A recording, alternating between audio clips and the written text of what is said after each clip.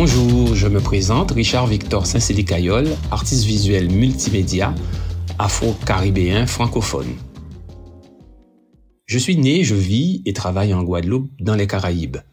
Diplômé en art à l'École nationale supérieure des beaux-arts de Paris, je suis aussi scénographe, ancien élève à l'École nationale supérieure des arts décoratifs de Paris, formé en histoire de l'art à la faculté Paris 1 La Sorbonne et à l'American Parsons School of Photography. Mon travail a débuté, comme pour beaucoup d'artistes de ma région, dans l'expression d'une quête identitaire. Depuis 2010, je thématise la blessure coloniale latente et commune à tous les espaces des Caraïbes.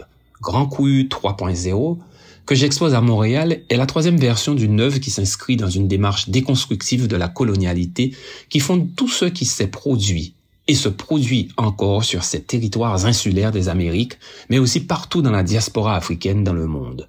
C'est une approche poétique se référant aux archives de notre mémoire collective, archives qui contiennent tout ce qui a forgé notre identité au fil des siècles. Ce que le critique d'art cubain José Manuel Noceda a nommé « hybridation transculturelle ».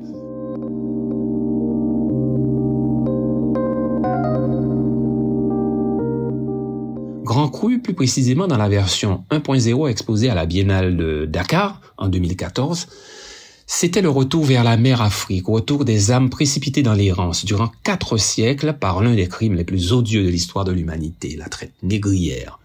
La version 2.0, exposée à la Biennale de la Havane en 2019, marquait la volonté d'un partage de ce drame commun qui a contribué à la dispersion dans le bassin caribéen de populations d'Afrique, provoquant un désordre irréversible dans ces régions du monde que j'ai nommé le sous-développement durable, avec, bien entendu, son cortège de conséquences. Diffus, ancêtres des containers modernes, servant au transport du rhum, des épices et des denrées, installés en forme de pyramide sur un socle triangulaire de couleur bleue, évoquant les océans voraces, cimetières des naufragés d'un voyage sans retour.